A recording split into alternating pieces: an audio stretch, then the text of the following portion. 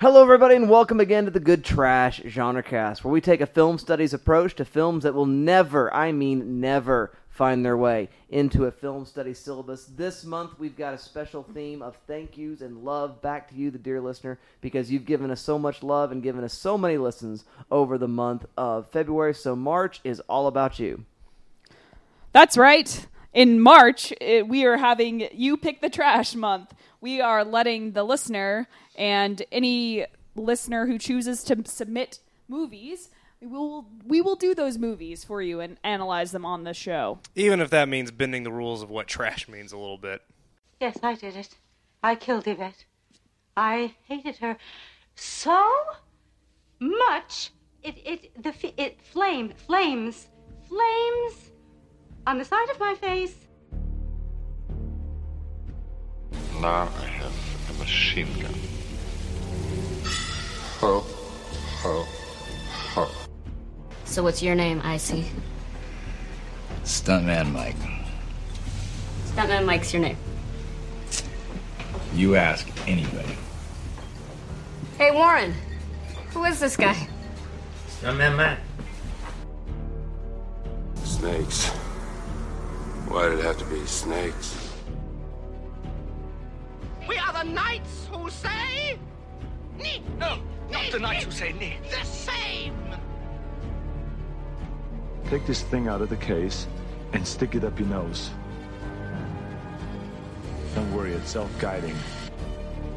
But I know you don't want to be here forever. You know, I got things I want to do in my life. Wayne, you got red on you.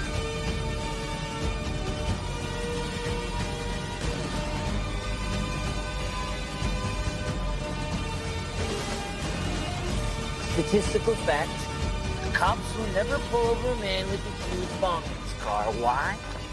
They fear this man. They know he sees farther than they, and he will bind them with ancient logics.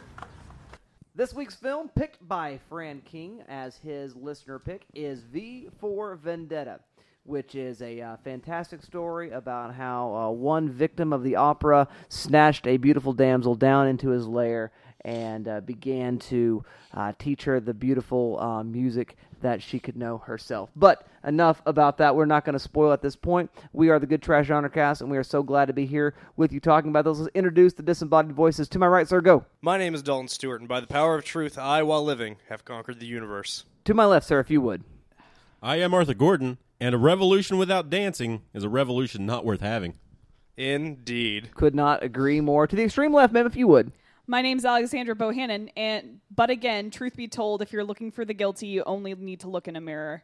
My name is Dustin Sells, and dear listener, we just want you to know that people should not be afraid of their governments. Governments should be afraid of their people, and that is the theme of this week's film, V for Vendetta. Again, we will avoid the spoilerific spoilerages where we find out how the young lady makes her way down into the dungeon and learns the music of the Phantom of the Opera.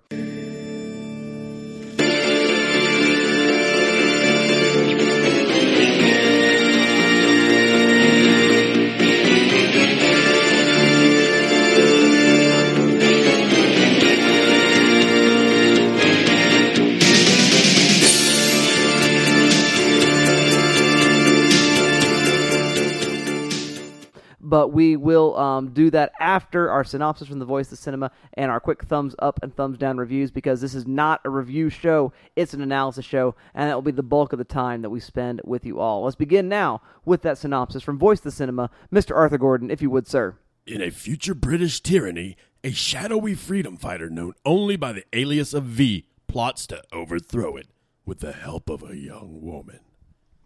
And the help of the pipe organ. It's very important, the pipe organ. Don't you think? Is it? I agree. Vital. That's the music of the night. Let us begin with our quick thumbs up, thumbs down reviews. What say you, Mr. Gordon, sir? I don't know about this one. It's a solid movie, I guess. I don't know. I'm not sold on it, though. What? Go on. Sorry. I got excited. I'm excited to hear dissenting viewpoints because I think the internet has a collected opinion about this movie. So go on, that's fair. I nearly took my collection of knives out of my vest and stabbed you in the throat, so go ahead. This movie came out 10 years ago. This is the first time I've seen it. Wow. This is my first watch. Crazy. Had I came to this movie 10 years ago, I probably would have enjoyed it. much like Fight Club. I think you have to come to this film at a certain time in your life.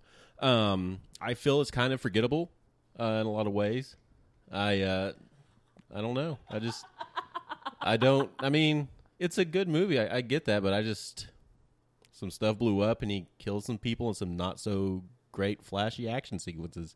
Everyone's making this face. I wish you guys could see it because the faces are what's making me The giggle. action scenes are like literally 10% of this movie. Not even that. They're like 5. There's literally 2 action scenes in this movie. See, I forgot everything else. That's plays to my point. There's an interesting mystery. There's a tale about... Okay, I'm sorry. Go on, Arthur, you monster. A lot of overzealous, heavy-handed imagery of a man coming out of a fire. Yeah, okay. That is pretty heavy-handed. All right, I'll give you that. It has some fun moments. I laughed a few times. I like Stephen Fry a lot, and I was happy to see him here. I enjoyed the Benny Hill sequence on the talk show. That was pretty fantastic. Yeah. That's a lot of fun.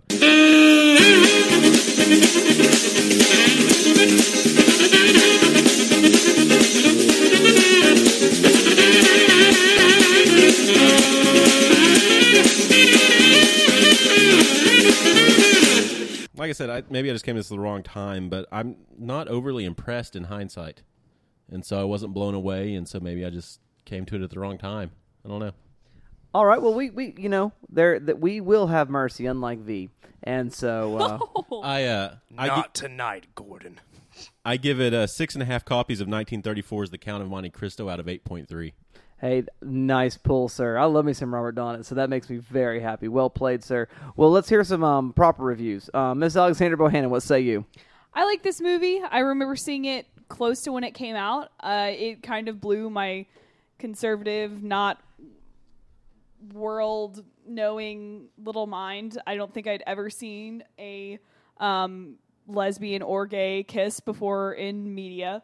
So, I mean, it was early high school for me when this movie came out. That's 10 years ago, and now I feel old.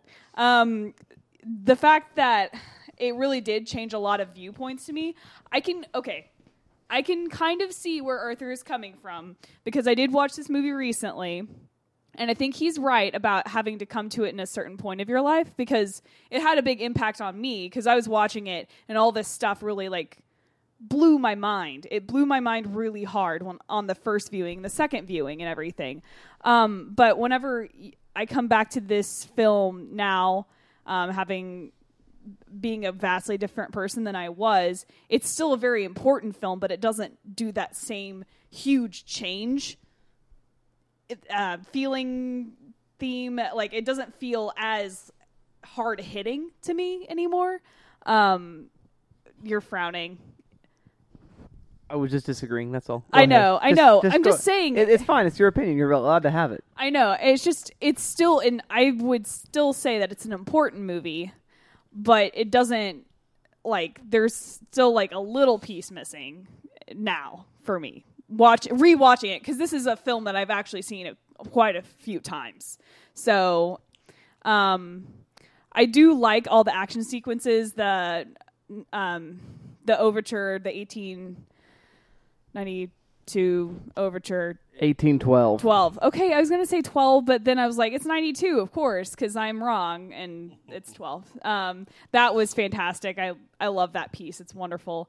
The cinematography, the scenes. I've also read the graphic novels, so I feel like the story, I've maybe it's just knowing the story too much. I don't know.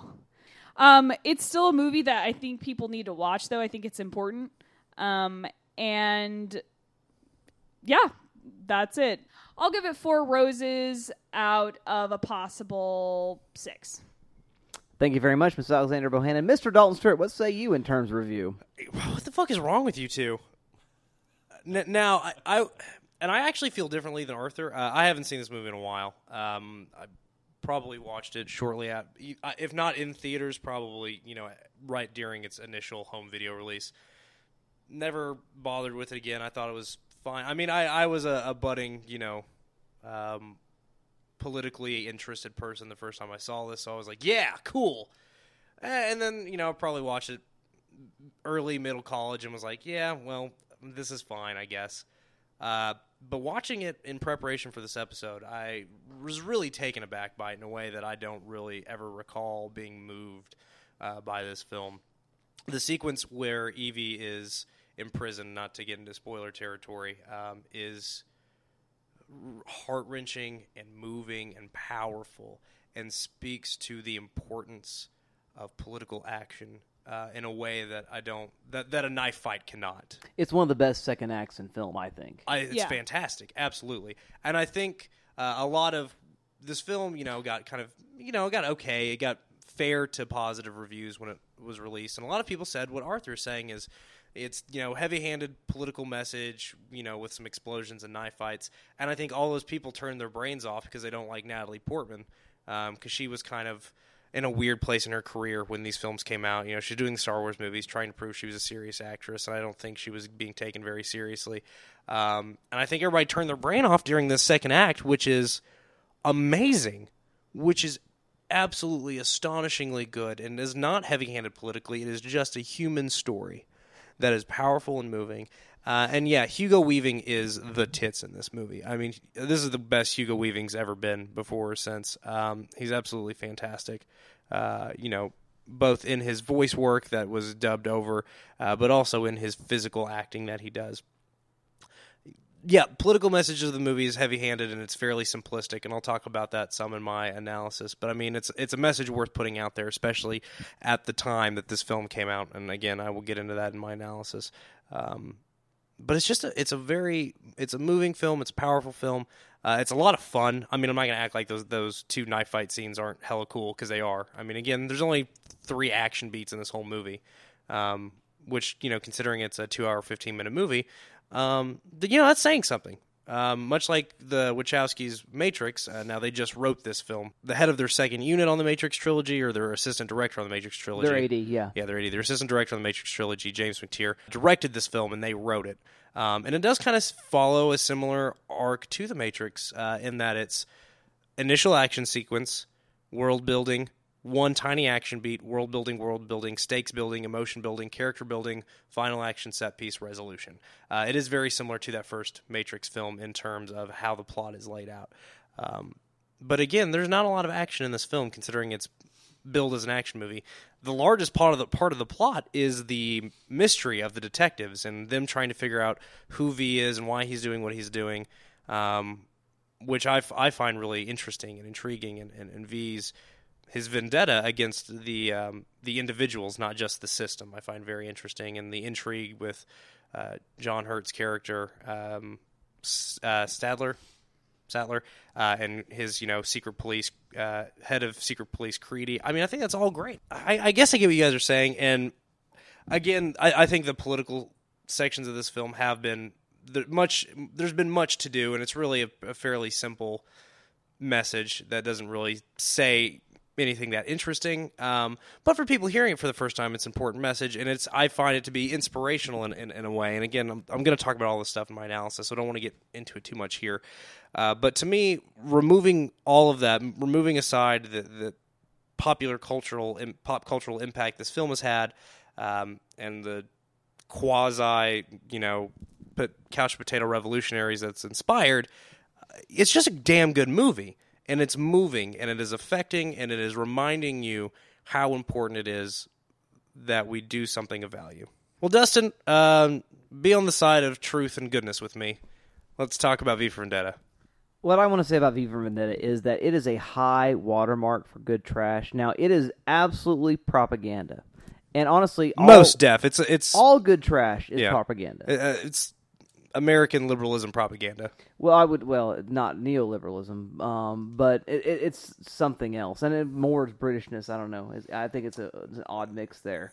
And more as opposed to the message of this film when he read the screenplay. Oh, okay. Well, you know, I don't find it that. And I'll talk about that. But okay, that's fair. Whatever on that. But what I want to say is that so often, propaganda pieces, and I love propaganda pieces. I mean, I think Triumph of the Will is a triumph, even though it's Goebbels and it's, fascist Nazi Germany. I think it's a really, really brilliant film in that the message is simple, is trying to get a very, very distinct idea across, and it does so via narrative. And it's one of the rare times when something, I think, mostly subversive, you know, it is being communicated. And for my money, that makes it immensely watchable, immensely valuable, that you would say something else and something different. I think Natalie Portman puts on a bravado performance, and it has nothing to do with her letting her have her head shaved. No. Which, you know, people always talk about how brave it is to have your head shaved, and that's baloney. That's baloney. Anyone can do that. Shit for grows back. $20 pair of clippers.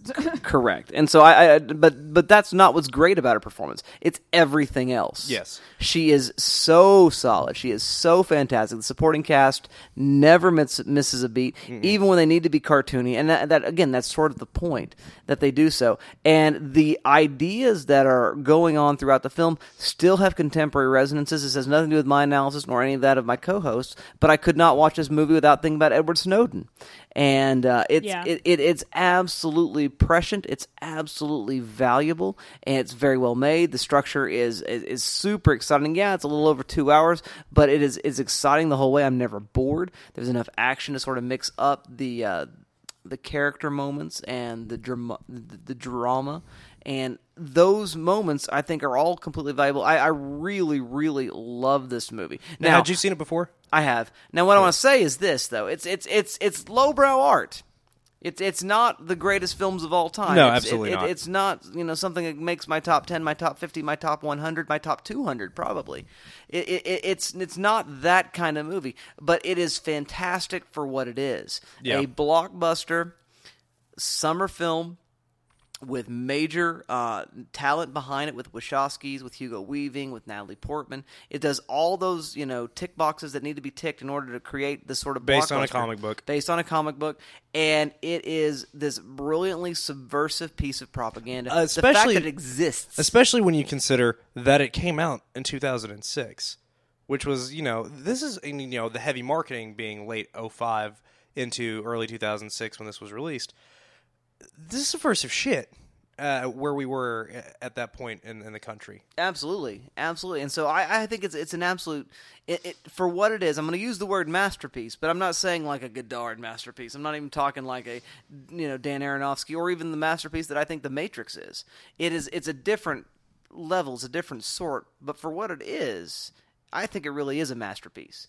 And so, for my money, and then this affects my rating. So, it wouldn't get the same sort of rating next to Blue is the Warmest Color, which we reviewed recently, or Casablanca, or something like that. But for my money, it's going to get 5 out of 5 throwing knives. It's just that much. Oh, fun. I'm sorry, I forgot to. I give it 7 3/4 letter V laden soliloquies out of a possible 10. Yeah, I think it's very good.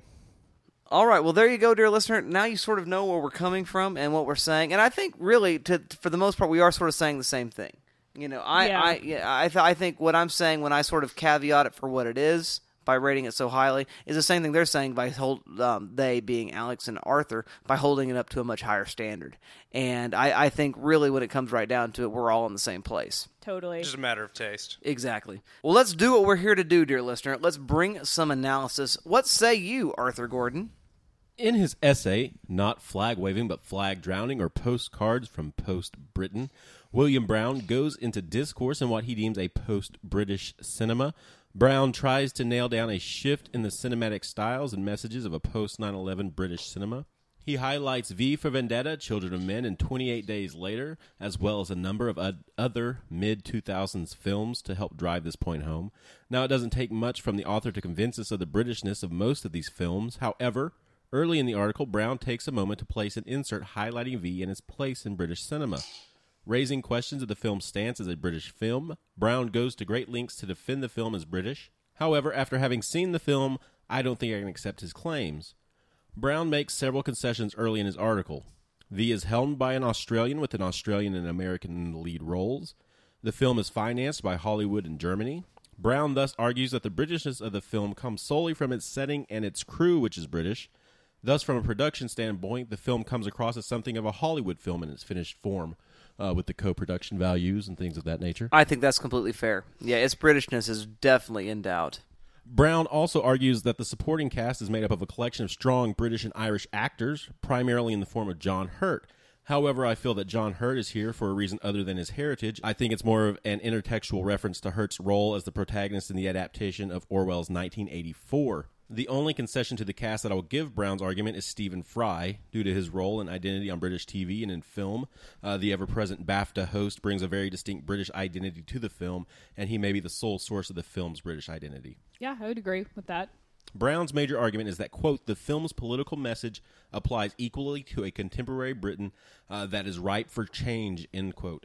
Now, Moore's original graphic novel was ripe with commentary on Thatcher-era British politics and had a very British purpose in regards to politics. However, what the film adaptation does is Moore himself recognized, as many film critics recognize, and what Brown concedes yet dismisses, is that the film takes a very anti-Bush political message in light of the White House's grasp following 9/11. And doing so, the film it gives the film an even stronger American identity as a film. Now, if we were to compare this with other entries in British sci-fi at the time of V's production, we will see a stark contrast in style and production. Both 28 Days and Children of Men question more British ideals than V, while also presenting a more realistic style. Both keep British men in the leads, as well as having supporting British cast. 28 Days Later is even helmed by the British Danny Boyle, who had made a name with the British dark comedies in the 90s. Both of these films further a strong cinematic British identity outside of just the setting. Children of Men's reliance on Cuaron's long take to tell its story also strengthens its realism, a trait common to British dystopian film at the time. While I can accept that the themes of the film are applicable to all peoples, certainly any country that has a governing body of any kind, the film's identity is not British. I don't think there's enough strength to promote that, even the images within the mise-en-scene don't give it that strength. I don't really think of this film as a British film. I mean, it seems like it's almost like its own setting. You know, it doesn't ever feel... I mean, you get the landmarks, but that seems more of like, oh, this is just a film it's set here. It just seems hyper-fictionalized. It could have been anywhere with any really cool-looking buildings and clocks. Yeah. It's more of a steampunk type of feel. It feels more like a steampunk alt universe more than this is supposed to be a real place. Alrighty, thank you very much for that analysis, Mr. Arthur Gordon. Mr. Dalton Stewart, what say you in terms of analysis? Well, I want to talk about something that Arthur touched on a little bit with his commentary on Mr. Brown's article. And I'm going to talk about adaptation theory, which is something, that I don't typically do, but I do happen to have read the graphic novel that this is based on. I've seen the film. So I want to talk about that. And I've read a lot of, think pieces about the differences here.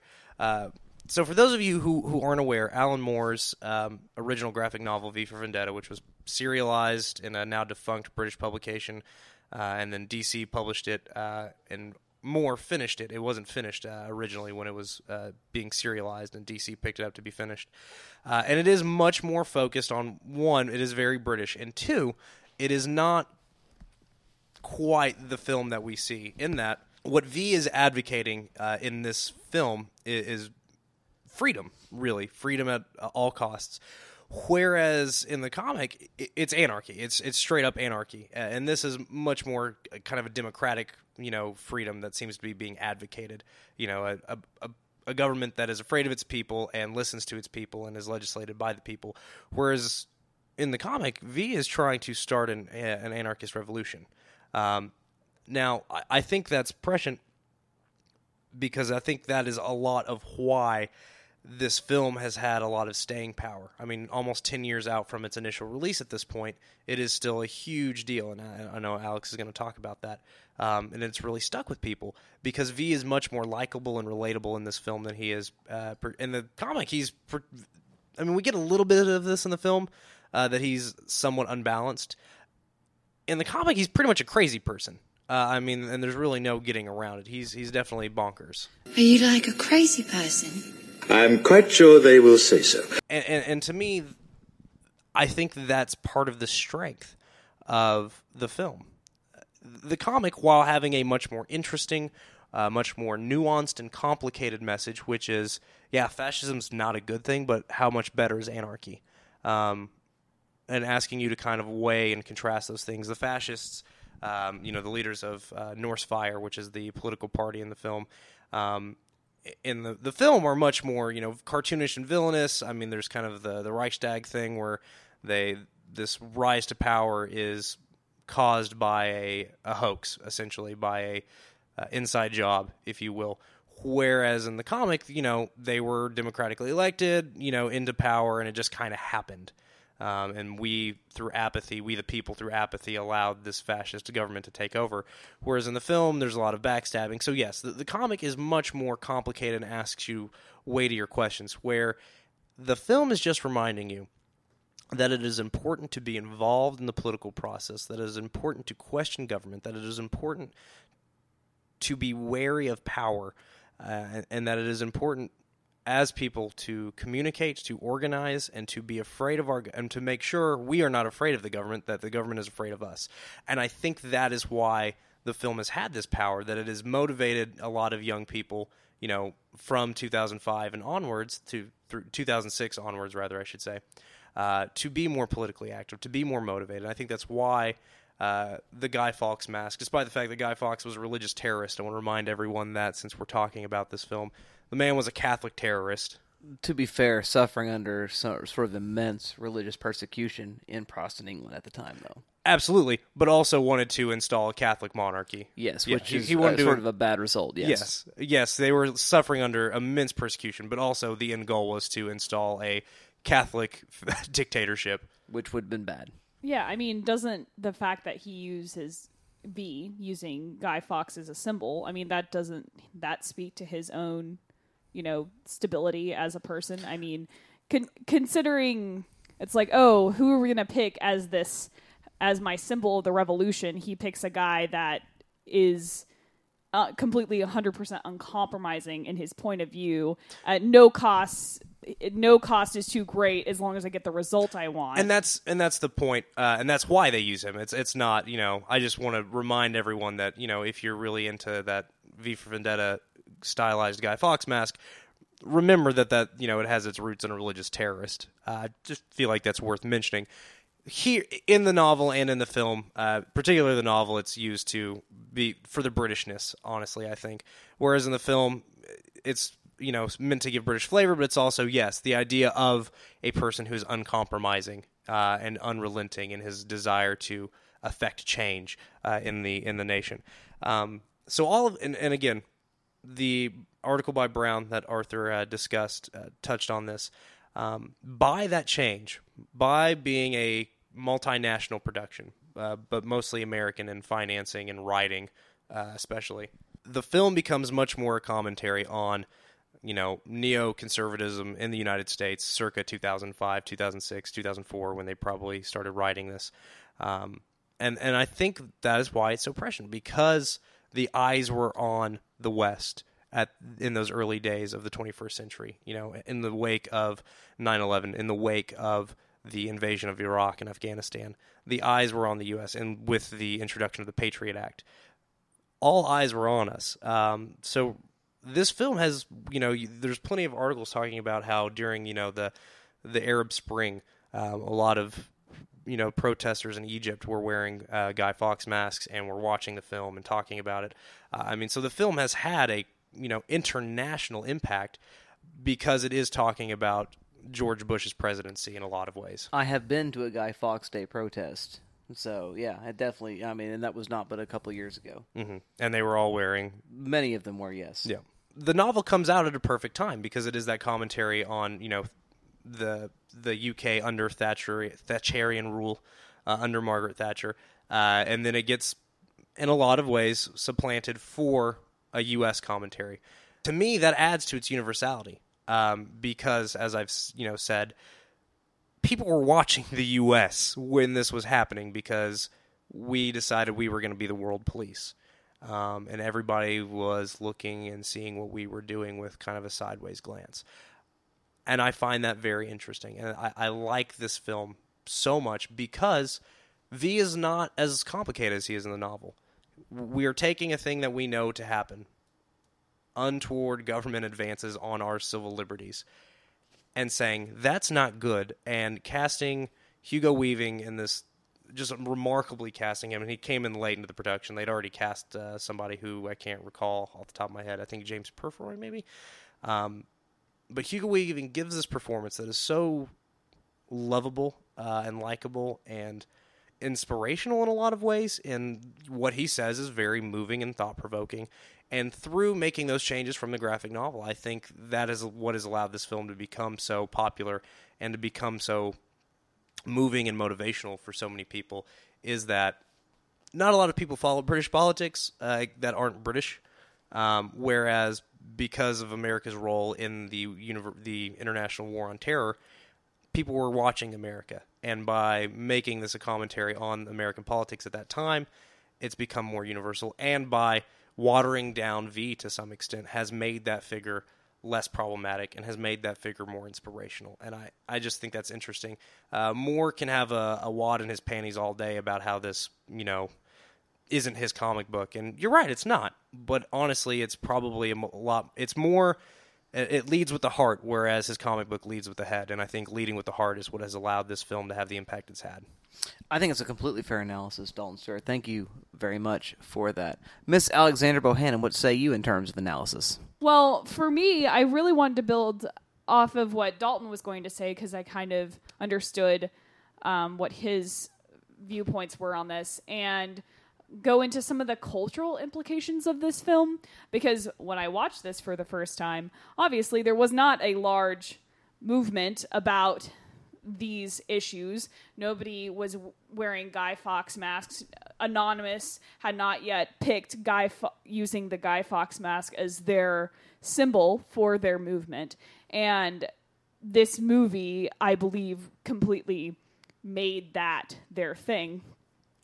And I just wanted to touch on the fact that there's a lot of issues that stem from this movie, and some of them are good, like encouraging more people to be more engaged. But some of them are bad, like becoming engaged in maybe not the most productive or effective way.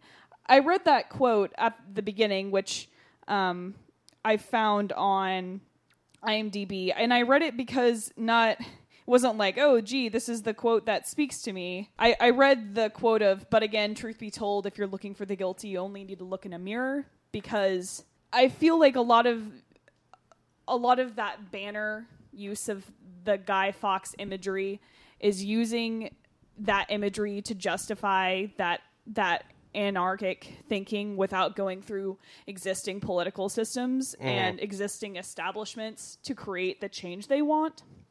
I know that is, Snowden is an example of how hacktivism is valid, and we need to have people that are these revolutionaries that do some of these things. But I also feel like it is, like all movements, it is used to justify actions that it is not intended to cover. Instead of funneling energies through doing this type of this form of cyber terrorism, I'm in a risk class, and that's what my policy topic is cyber terrorism. Instead of using that to justify these actions, I don't know. I just kind of want to lend a critique to why does it always have to be so revolutionary all the time? You know what I mean? Like, why can we not... Revolution for its own sake when there are effective and useful means through established channels to affect change is what you're saying, I think. Yes. I'm still listening. I'm one who's persuaded by the notion of permanent revolution, but go ahead. I am too, but what I think Alex is saying is people are hiding behind the idea of revolution when really they're just being dicks. Oh, well, then, yeah, douchey. Yeah, I agree. I think is that what you're getting at? Yeah, I think? and like couch potato activism. Yeah. You know? I mean, you can sit and, you can leak a lot of documents, and that's super important, or you could hack the KKK's Twitter or whatever. Yeah. But at the same time, it's just that is hiding behind this mask. I mean, I've seen those protests at the Capitol where everyone's wearing Guy Fawkes masks, and it's what does it actually do? It scares a bunch of people, I guess, but I guess scare it's the tactics. idea of using an established symbol, but again, yeah, that's I just want to critique the usage of that imagery as the revolutionary symbol and question the mentality of people who use it and use it irresponsibly, because there is responsible usage of that symbol. Having been at a Guy Fawkes Day protest, which was sort of motivated by Snowden, in which I think most everyone that was there were seeing our government behaving in ways much like this sort of faux British government. Oh, of totally. The film. I agree. And, I get that, but I think you're totally right. And I think, there were a lot of hoodlums that were not there for useful purposes at all. And I think you're right on there. I mean, every revolution can be corrupted. I know that, to tie it back to more recent events, like the riots in Ferguson, the riots had purpose, but there were people going to Ferguson with the sole purpose of looting. Like, there were people that came in from surrounding areas just to loot the town and break windows and deface property. Like, the riots had a place. Hiding behind the revolution for personal gain. But people hide behind the revolution for personal gain. Just purely selfish reasons. Hello, reasons, Joseph be Stalin. a dick. I don't know. Just, get off on the idea of, look, I'm making these people hurt in some way. And I actually read some very interesting commentary from a member of Anonymous who was saying, I don't understand why we are using the Guy Fawkes mask as a symbol. Religious terrorist. Well, not even just for that reason. I think that was brought up, but another issue he discussed was, you realize that, okay, you go to the store, you buy a Guy Fawkes mask. Where does your money go? It goes to the WB. It goes to a corporation. Yes. It goes to Warner Brothers, who owns that stylized mask. Yeah, exactly. That turns out more of this propaganda, more of this opiate of entertainment. Why are you doing this like this? And I felt like that was a really great question to be asked. It's like, why are we using this symbol to be the face of our revolution whenever we're just lining the pockets of, fat cats in Hollywood who produces a drug that induces it's questionable for sure. Carelessness in the masses, All right, well, Dustin, we'll close with you as we typically do. What are your thoughts, your analysis for V for Vendetta? Well, I want to think about the political usefulness of the methodology in V for Vendetta. Violence. Which is violence, yeah. And, for those, I'm very interested in the use of violence and its political,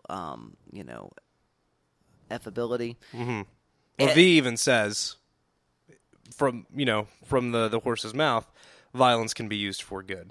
Yeah, that's what he suggests, and of course, in terms of my own understandings, and the civil rights movement is a thing I care about very much. This movie is very much more Malcolm than it is Martin, in terms of that movement and the use of violence. And what I want to suggest is that though I find V's subversive nature to be very interesting, helpful, and useful as a piece of art, as a sort of political methodology, I find it to be mostly useless. Mm-hmm. I don't think it's going to be all that effective, because what violence does is it polarizes and it prevents folks from being able to accomplish anything to really make any real change. Well, and it lionizes the other side. Absolutely. And, they use the word terrorist over and over and over again to describe V. And that's exactly what would happen. And the thing is that this sort of London, Greater England circling around and solidarity with V and his message, it simply would not have happened. If the Old Bailey had been blown up, what would indeed happen is people would have been polarized. There would have been a handful of janitors that were killed at the time of day in which it happened, and they would have said, this is terrible, not on our watch, not our country, and the whole country would be wrapped in the Union Jack and do everything they can to fight against V and those of his ilk. Or their new scary fascist flag, as it were. Well, yeah, exactly. And so that's the sort of thing that typically tends to occur. And, I think a lot about, exacting real change, because in the end, Malcolm did not win the civil rights movement. Martin did. Peaceful protest. And what needs to happen in a case of a movie like V for Vendetta, which would have made it more interesting, is not so much to oppose what's happening happening. And again, I think the whole secret that's discovered by the detectives is never brought to light. Nobody ever knows what's going on. Everyone's sort of suspicious of their government's sort of lying to them. And how is that different from any country in the world at all? At this point, I would say not at all. And we're all suspicious of our governments. We all figure they're lying to us on various and sundry levels. That being said, what would happen when an act of violence, an act of terrorism would occur is it would prevent any real revolution from taking place. What would happen, again, as the Old Bailey is blown up, is people would get behind the government to stop that sort of thing from happening because people are more interested in peace and safety. What needs to happen, rather, in a film like V for Vendetta and in actual proper political movement and activism, is not to act out in violence, to repay violence for violence, but to repay evil for evil, as a wise man once said, but rather to repay evil with good and then to force evil to do what it does in the dark in the light, as is the line from the movie Selma. What needed to happen was there needed to be demonstrations in such a way that the government would be forced to do what they do to homosexuals, to Muslims, to others who are sort of outside of the norms, to force them to see that and force it to be so public that some difference, some change had to happen. The reason why Selma worked is not because there was a protest against what was happening. The reason why Selma worked is because there were pictures of guys shooting tear gas and beating African Americans with batons. That somebody has to take the violence upon themselves in order for that to happen. Not to carry out an assassination, which is V's case, but rather to allow himself to suffer. And I think much about the situation in Palestine right now, which is the exact analog to the situation of these British citizens in V for Vendetta, and specifically in Gaza, where they live in an open-air prison camp. And they're not allowed to travel back and forth. And what's going on politically right now is Hamas and other groups are trying to enact sort of actions of terror, actions of violence. And what's being repaid with that is greater and greater violence. We're getting further and further and further away from a two-state solution, which I don't think is effective anyway. I think a single-state, secular state solution is the only way to work. But that's a whole other conversation. But what needs to happen is that which is not seen, the daycares and hospitals that are being bombed right now in response to acts of terrorism are not going to get the sort of coverage. What needs to happen is 1,000 people, like the last scene of V for Vendetta, need to show up and get beat up. And that's what I was just about to say. I think it is important to note that most of the violence that V carries out is for his own personal ends. Yes. The actual political movement is peaceful. Yeah, well, I mean, again, with the exception of the destruction of property, we can assume that the Parliament's been cleared out because we've known about the potential terror attack for a year. But the Old Bailey certainly has not. Well, we don't know that. I'm going to say janitors died. There's a pretty good chance. Yeah, but just like on the Death Star, they knew what they were getting themselves into. But my point is, I think it is important to note that the People's Revolution is peaceful. V's personal mission, is violent. The People's Revolution is peaceful. They walk through the crowd of soldiers. But the revolution itself is waged in terms of vengeance, and waged in terms of a vendetta. Of a vendetta, yeah. And of a personal vendetta, and no less. As Gandhi, another peaceful revolutionary, once said, an eye for an eye will end up leaving the whole world blind. And that's exactly what will happen. It'll be tit for tat, tit for tat, tit for tat, and there's never going to be an end to that sort of thing. What needs to happen is people in Palestine need to see V for Vendetta and then reject V's methodology and say, absolutely, we live in that sort of corrupt state. And then the way that we protest that is that we all stand at the borders and we try to cross with all the cameras there, and people die. People suffer, but they don't retaliate for that, and then the world begins to change behind them. The reason why we've had sort of the social and civil changes in terms of gay rights, in terms of interracial rights, in terms of African American rights in this country is not because of buildings being blown up, is not in terms of what happens when the Black Panther Party does what the Black Panther Party does, or people who followed Malcolm X did what Malcolm X would suggest they would do. What happened, what was successful, is when people stood there and they took it, and again, again, there was a cost in human life. But the fact of the matter is, the costs in human life are already happening. It's not a request for additional sacrifice. What it is a request for is for public sacrifice, and to force media to see what is happening, and to make the truth of what is done in the dark undeniable. And that is what indeed makes governments afraid of their citizens, is when they can no longer do what they do in secret. V's right in what he suggests. What he's wrong at is how he brings that to light, because he fails in every way to bring it to light. What Edward Snowden and Chelsea Manning do correctly is they bring to light the sort of oppression, the sort of fascist tendencies in governance. And when I look at a film like V for Vendetta, I'm very, very happy to see this sort of army of V's, which is part of what I was suggesting when I was talking about Moon last week, is that's what you want to see, is like all the people rise up and say, this is what needs to happen. But the fact of the matter is, it wouldn't have worked in the way the film depicts, is that everyone shows up and some folk go to jail and some folks get beat up and some folks die. When that happens, I think real change begins to be enacted, because then there is the warfare of public opinion. And in the world in which we live right now, where democracy, even in countries that don't have democracy, and we live in the world of the Arab Spring, when we live in this sort of world in which social media and, again, sort of the more general old media are so valuable and so important, when we act in that way, that's when real change begins to happen. That's when real acknowledgement of the situation as it is, again, forcing those who do things in the dark to do them in the light. That's when real transitions begin to occur. And so I find that to be a real weakness in the film. As far as political methodology, I think what it says, as far as live and let live, as far as homosexuals live and let live, as far as Muslims go, I think it's absolutely right on. But the way to win it for them is not to enact further violence, because now the champion of those people is a dangerous human being.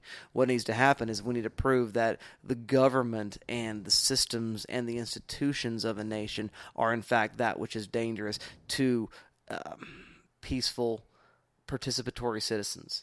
When we do that sort of thing, then we enact something I think that's more effective and more helpful. Symbolic acts of violence still fail to make any change. I turn your attention in the United States to the Weathermen. Again, what effective change did they bring about? Nothing at all, other than everyone was very, very scared of them. But, that's, again, what I want to say in terms of analysis of the film, is that it's suggesting a methodology that's utterly ineffective. And I think, back to Alex's point, the adoption of the Guy Fawkes mask and sort of just standing there and being those people, because it's not in a situation where there's a real protest about a real specific issue. Because of those circumstances, it fails, again, to bring to light that which happens in the dark. And that's why they're generally ineffective. Well, thank you very much, dear co-host, for all that excellent analysis. Let's move on to the point at which we make a verdict when we say shelf or trash, else or instead. I'm going to start with you again, Mr. Arthur Gordon. What say you, sir? I would say this is a movie that's actually on my shelf as a collector. I think it's just one of those things that you have, and so it is definitely on my shelf. I would suggest that the dear listener exercise their freedom of living to go out and formulate their own opinion about this film. Oh, nice. And so go out and do it, because apparently only 1 out of every 4 people has any questions about the awesomeness of how good this movie is. And so I suggest... I thought that would be 2 out of every 4. 2 out of every 4 people question the awesomeness of this film. I question its awesomeness. I just decided it was awesome. I think there are certainly people who think it's awesome for the wrong reasons. Yes. That's probably fair. Yeah.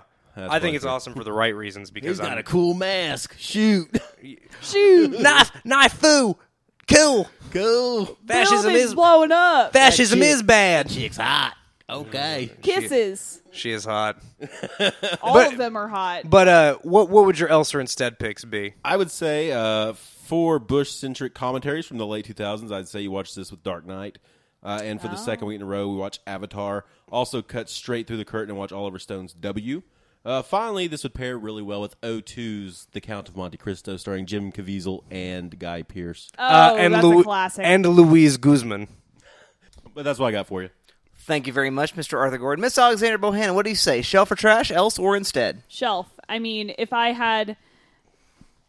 This has too much cultural implications, and implications for people as individuals in a participatory governmental system, for no one to not watch this. This movie needs to be watched by people. Just because I don't connect with it on some visceral level anymore doesn't mean people shouldn't watch this movie.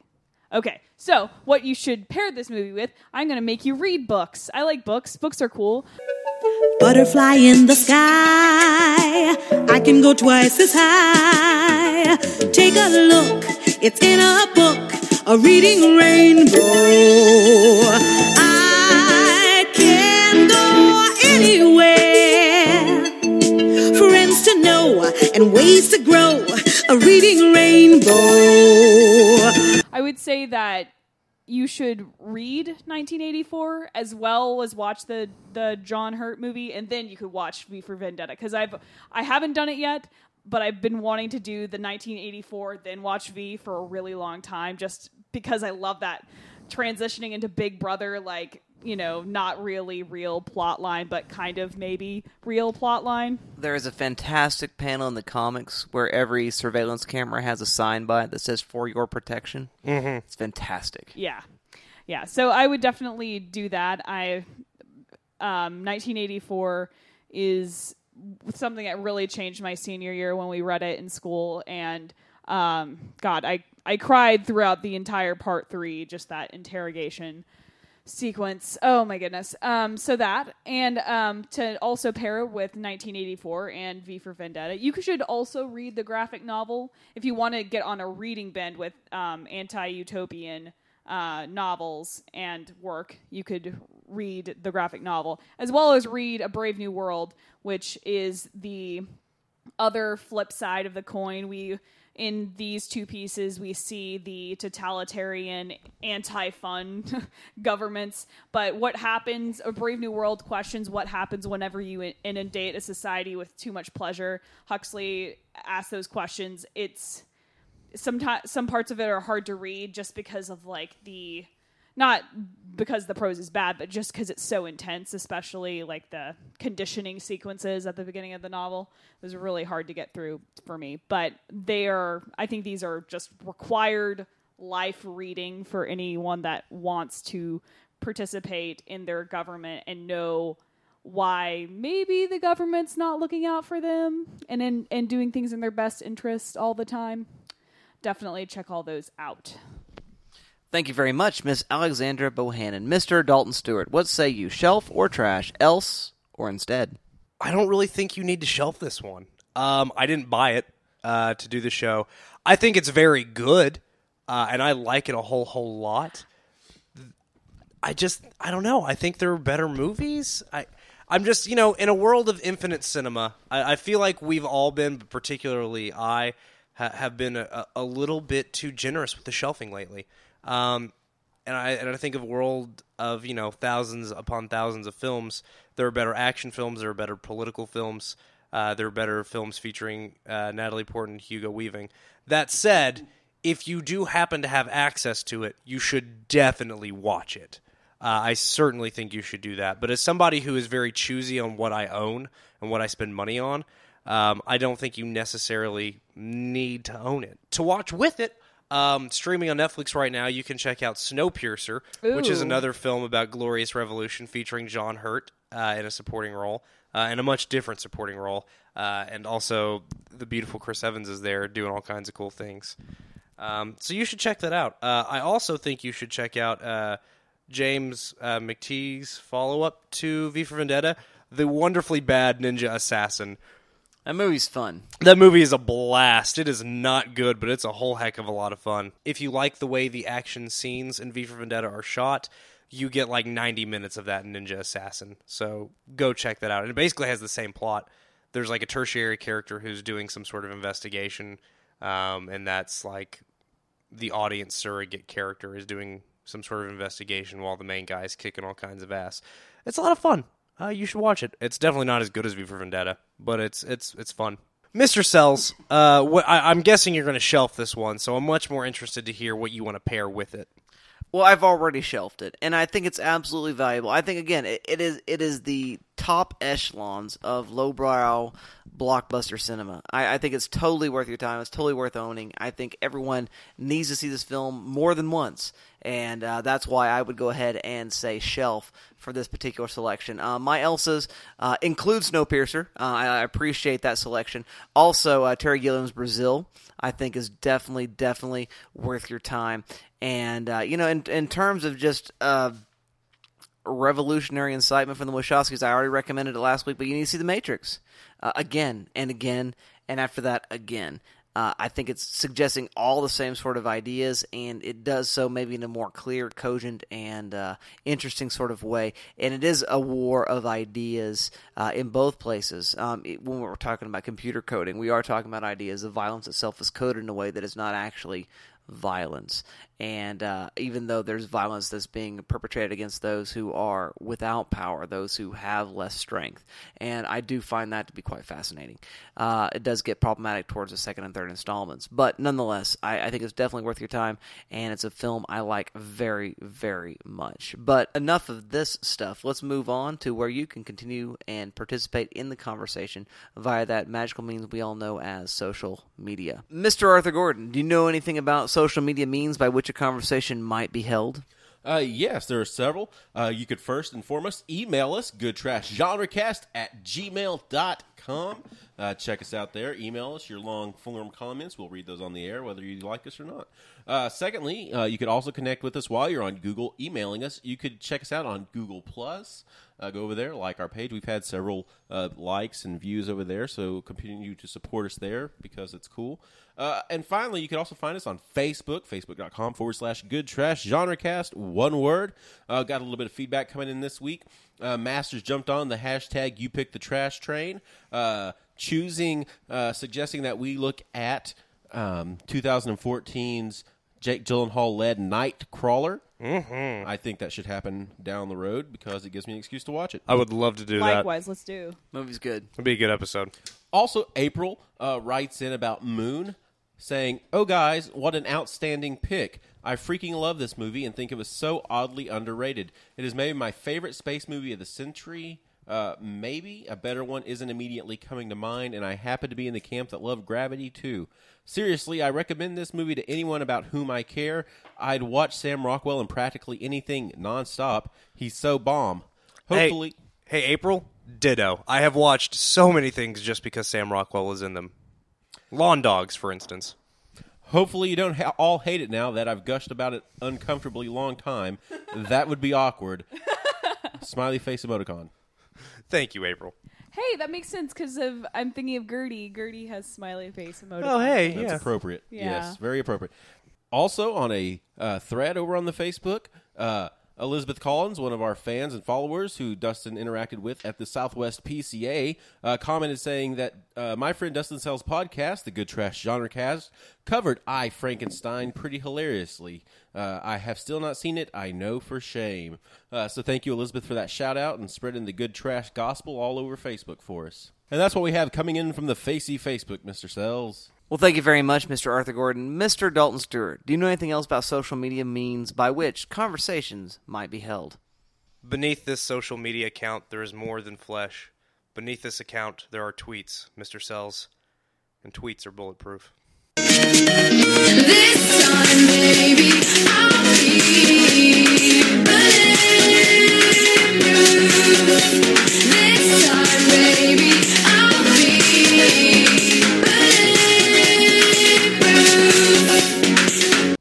Ladies and gentlemen, you can find the Good Trash Genrecast on Twitter at good_trash. We don't have too entirely much feedback coming in this week.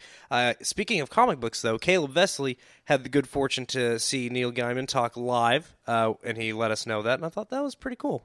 So that's fun.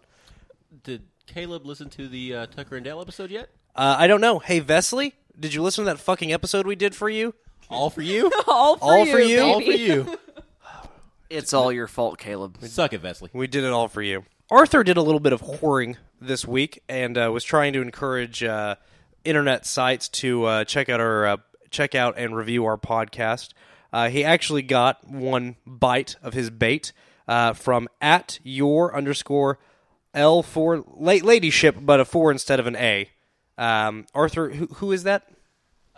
She is an editorial assistant and writer for IndieWire, I believe. Oh, wow.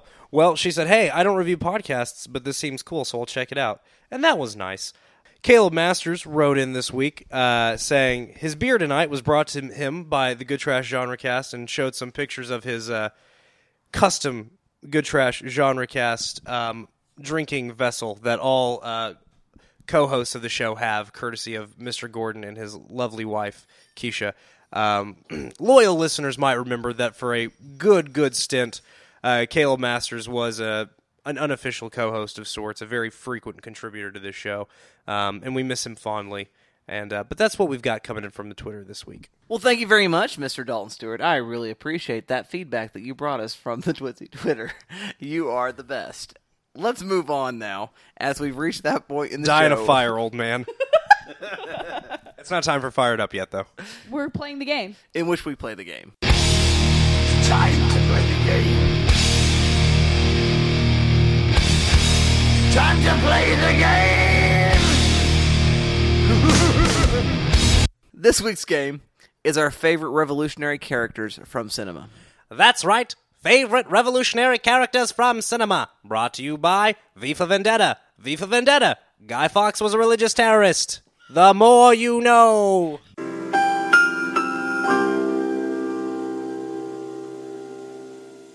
Well, let's begin that game with our selections for that. I ask you first, Miss Alexandra Bohannon, what say you? I would say some of my favorite revolutionaries in film, in media, would be Katniss Everdeen, an unintentional revolutionary. She didn't set out to change the world of Panem. More so, I do like the books more than I have the movies yet. I really need to give Catching Fire another shot. I just haven't finished that one yet. And then I'd say my second revolutionary to do is Tyler Durden. I know his revolution is not the most positive one, but it is one of the most fun depictions of revolutions in film.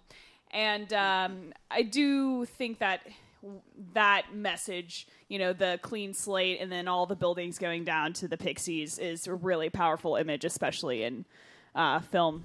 Thank you very much for your brevity, Miss Alexandra Bohannon. I appreciate that very much.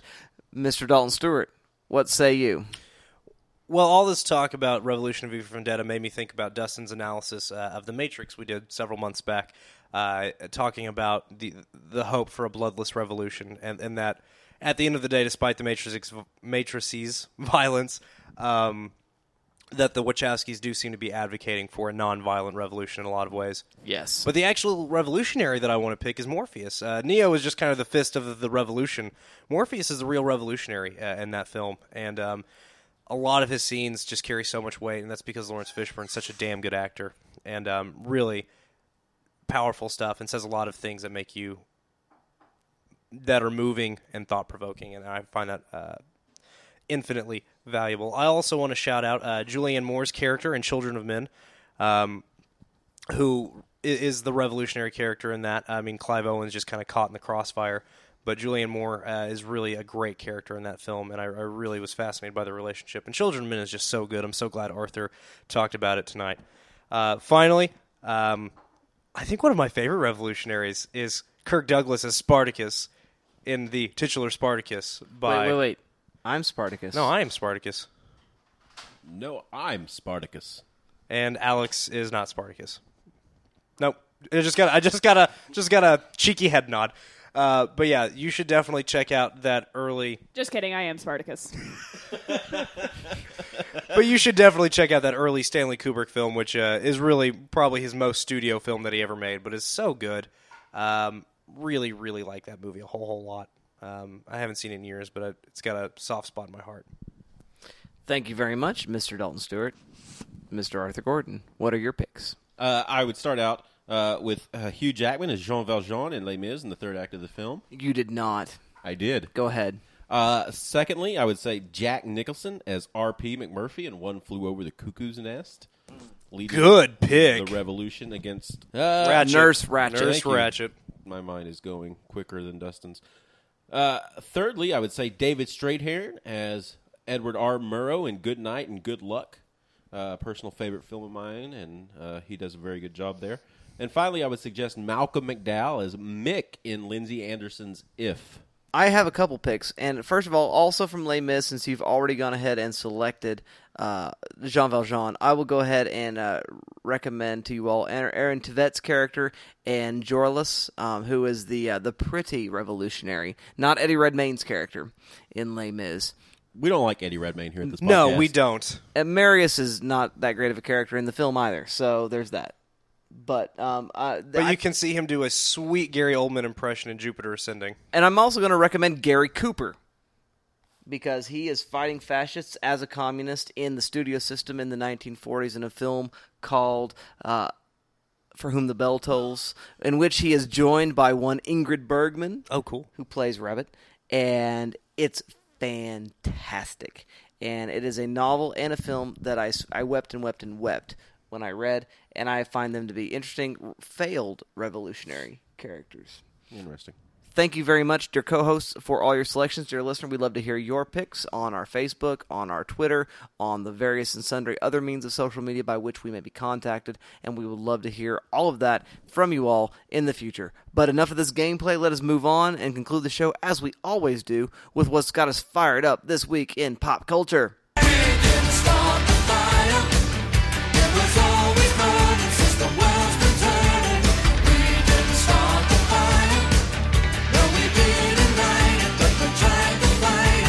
Hey, Dalton. Yeah? You fired up this week? Not really. As I just alluded to in our game, I got to catch up with the Wachowskis. Wachowski heavy week for you today, listener. I got to catch up with Jupiter Ascending, and I liked it a lot. And I don't understand why more people don't adore it, because there is just something fabulous about it. Probably because nobody's seen it. Yeah, also that. You do get to see Academy Award winner Eddie Redmayne talk like this a whole lot, and then go up here, which is why I said it's a Gary Oldman impression. But is he in a wheelchair? No. That's what wins awards. That's exactly what wins awards, get in a wheelchair. That was pathetic. Tell your wife to come over to my place if she wants a little boom shakalaka, boom shakalaka, over. The best way to sum up how I feel about this film is Gavia Baker Whitlaw of the Daily Dot said that Jupiter Ascending is dumb and weird and beautiful, and it wants you to be happy. And I think that perfectly sums up that film. It's a mess. It is a kind of a cluster of a film, but it is just such a delight, and I couldn't more strongly recommend it. Miss Alexandra Bohannon, are you fired up this week? Mildly so, yeah. I have continued to watch Better Call Saul with Heath, and we just finished episode 6, or was it 5? 5, no, I think it was 6 last night, where we learned more about Mike's backstory. It's very interesting. It was almost 100, hey, listen to me, Stuart. It was almost 100% like Mike-centric. There was only one scene that had Bob and Kurt in the entire episode, and it was maybe 5 minutes long. So it was all Mike. Wow. We follow him around, and we learn like this crazy bit of stuff about why he came to Albuquerque and shady stuff. We learned some shady stuff about Mike, and it's really, really, you got to get that far, buddy. Yeah, I've only seen the first 2 episodes of the show, and I really liked it. You can watch them on all these shady, like, international streaming sites. I'm watching it with my little sister. Yeah. So it's just, it's scheduling thing. No, I understand, because that's the show Heath and I watch together. So, okay, here's another thing I'm really sad about in pop culture, how our society has really shifted to this, like, whole binge watching mentality. One time I was in class and I was talking about binge watching, and everyone started berating me for, like, in a joking manner, about how I'm like a binge watching noob, because I was like, yeah, man, I spent like 4 hours watching Gilmore Girls, and that seems like a lot to me. They're like, oh my gosh, that's not a binge watch. What are you, just some kind of binge watching noob, blah blah blah. And it's really interesting how this binge watching phenomenon is like a badge of honor. And it's, keep in mind, folks, that binge, while it is okay to binge watch, it's totally fine. Consider the fact that the word binge is not necessarily a healthy word. It is, the word means an overindulgence in X. So that was a short little caveat to say, I enjoy shows on this traditional model of, I can only see this show once a week. there's only episodes out once a week. And I have to wait to see those, and I'm also waiting for a specific person to watch them with. And I'm kind of enjoying that. Well, upon your story just then, I rescind all analysis I've ever given towards Revolution. There is no hope. Thank you for that information, Miss Alexandra Bohannon. Wow. I'm sorry. I didn't mean to totally rain on your revolutionary parade. The other thing that I'm more fired up about is I was unable to go see Neil Gaiman talk. I had tickets to see him speak. He spoke at my father's university, and then he went and spoke in Tulsa the next day. I couldn't see that talk because I was getting a midterm, and I had to go to class that night. But my mom got me a signed copy of Coraline. That is really cool. Made out to me. So it's really neat. I'll show you a picture of it. And it has, he drew one of the rats in it, and it's really cool. That's neat. That's lovely. I know. Apparently, is really good. He's a really good speaker, so that's really nice. So. Well, thank you very much, Miss Alexandra Bohannon. Mr. Arthur Gordon, are you fired up this week? Mild simmer. Trying to catch up with some movies on the Netflix in some downtime. And so I watched a little indie horror film called Honeymoon, which was quite interesting and was maybe a little smarter for its britches than it really was. However, it did some really interesting things, very beautifully shot, and does some very interesting things. And so, if you're bored, check it out. It's only an hour and a half or so if you're into that kind of thing. Also, I went back and finally got to see Wes Anderson's Bottle Rocket, his first film proper. It's a good movie. It is a very interesting movie. It's really interesting to go back and watch it after seeing his most recent works in the last few years of his career, to see all of those little ideas and nuggets at work early on, and to see him toying with the things that he would go on to perfect and that would kind of define his aesthetic career. And so that was kind of very interesting to see play out on Bottle Rocket. So go check that out if you get a chance. It's an interesting take on the heist film. It's pretty quirky and fun. It's very Anderson in its writing and characters, and so check it out if you get a chance. Thank you very much, Mr. Arthur Gordon. I have a very personal thing about which I am fired up this week.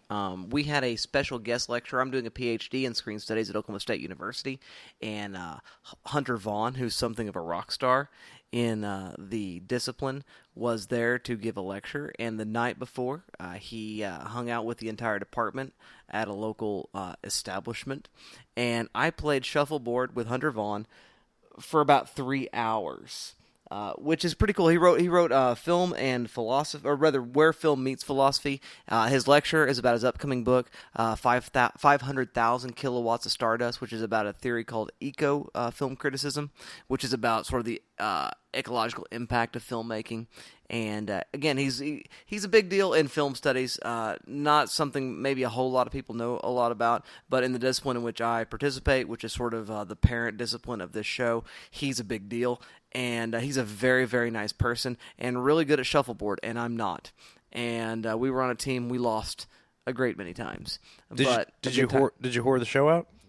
Oh yeah, yeah, absolutely, I did. I'm proud of you. And so that's all stuff that went on with that. Also, I got a chance to catch the Academy Award winner for Best Animated Film, Big Hero 6, and it's a sweet movie. I cried. I watched it with all 3 of my children. We all cried. We were in a big wet pile of just sobby tears. And it's moving. It's not the best picture that was animated of 2014. However, it's real good. And it's definitely worth your time. And I guess Marvel finally now has an Academy Award. Maybe they'll stop now. So that's all I have to say about all of that. Again, Dustin, I really want to thank you for pimping us out. Well, let's move on and conclude the show and let you know, dear listener, about what we're going to look at next week. Next week, we're going to look at a pick from Miss Kirsten Thurkelston. We're going to look at Jennifer's Body, and Miss Thurkelson might make a guest appearance on that show in which we bring analysis. So take a look at that and take a look at any movie and think about it and have a conversation with somebody, because that's what makes watching the movies so valuable. And until then, we'll see you next time.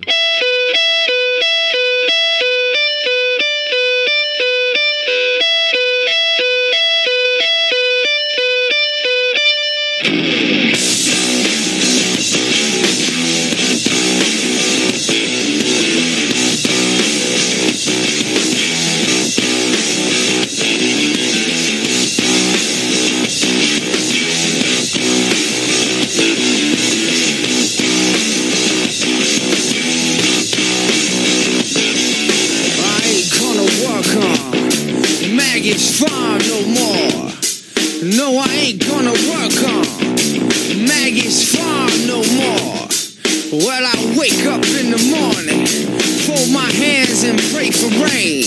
I got a head full of ideas that are driving me insane. It's a shame the way she makes me scrub the floor. I ain't gonna work on. Nah, I ain't gonna work on Maggie's farm no more.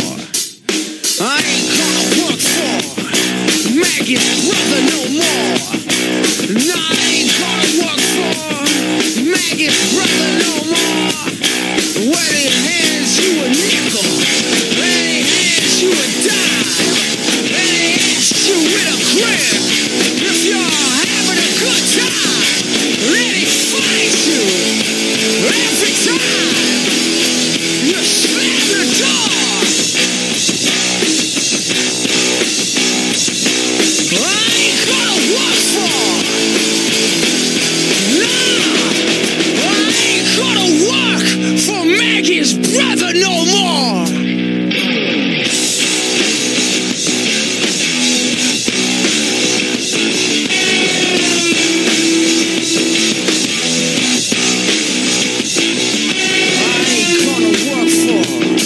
Maggie's pa no more. No, I ain't gonna work for Maggie's pa no more. Well, he puts his cigar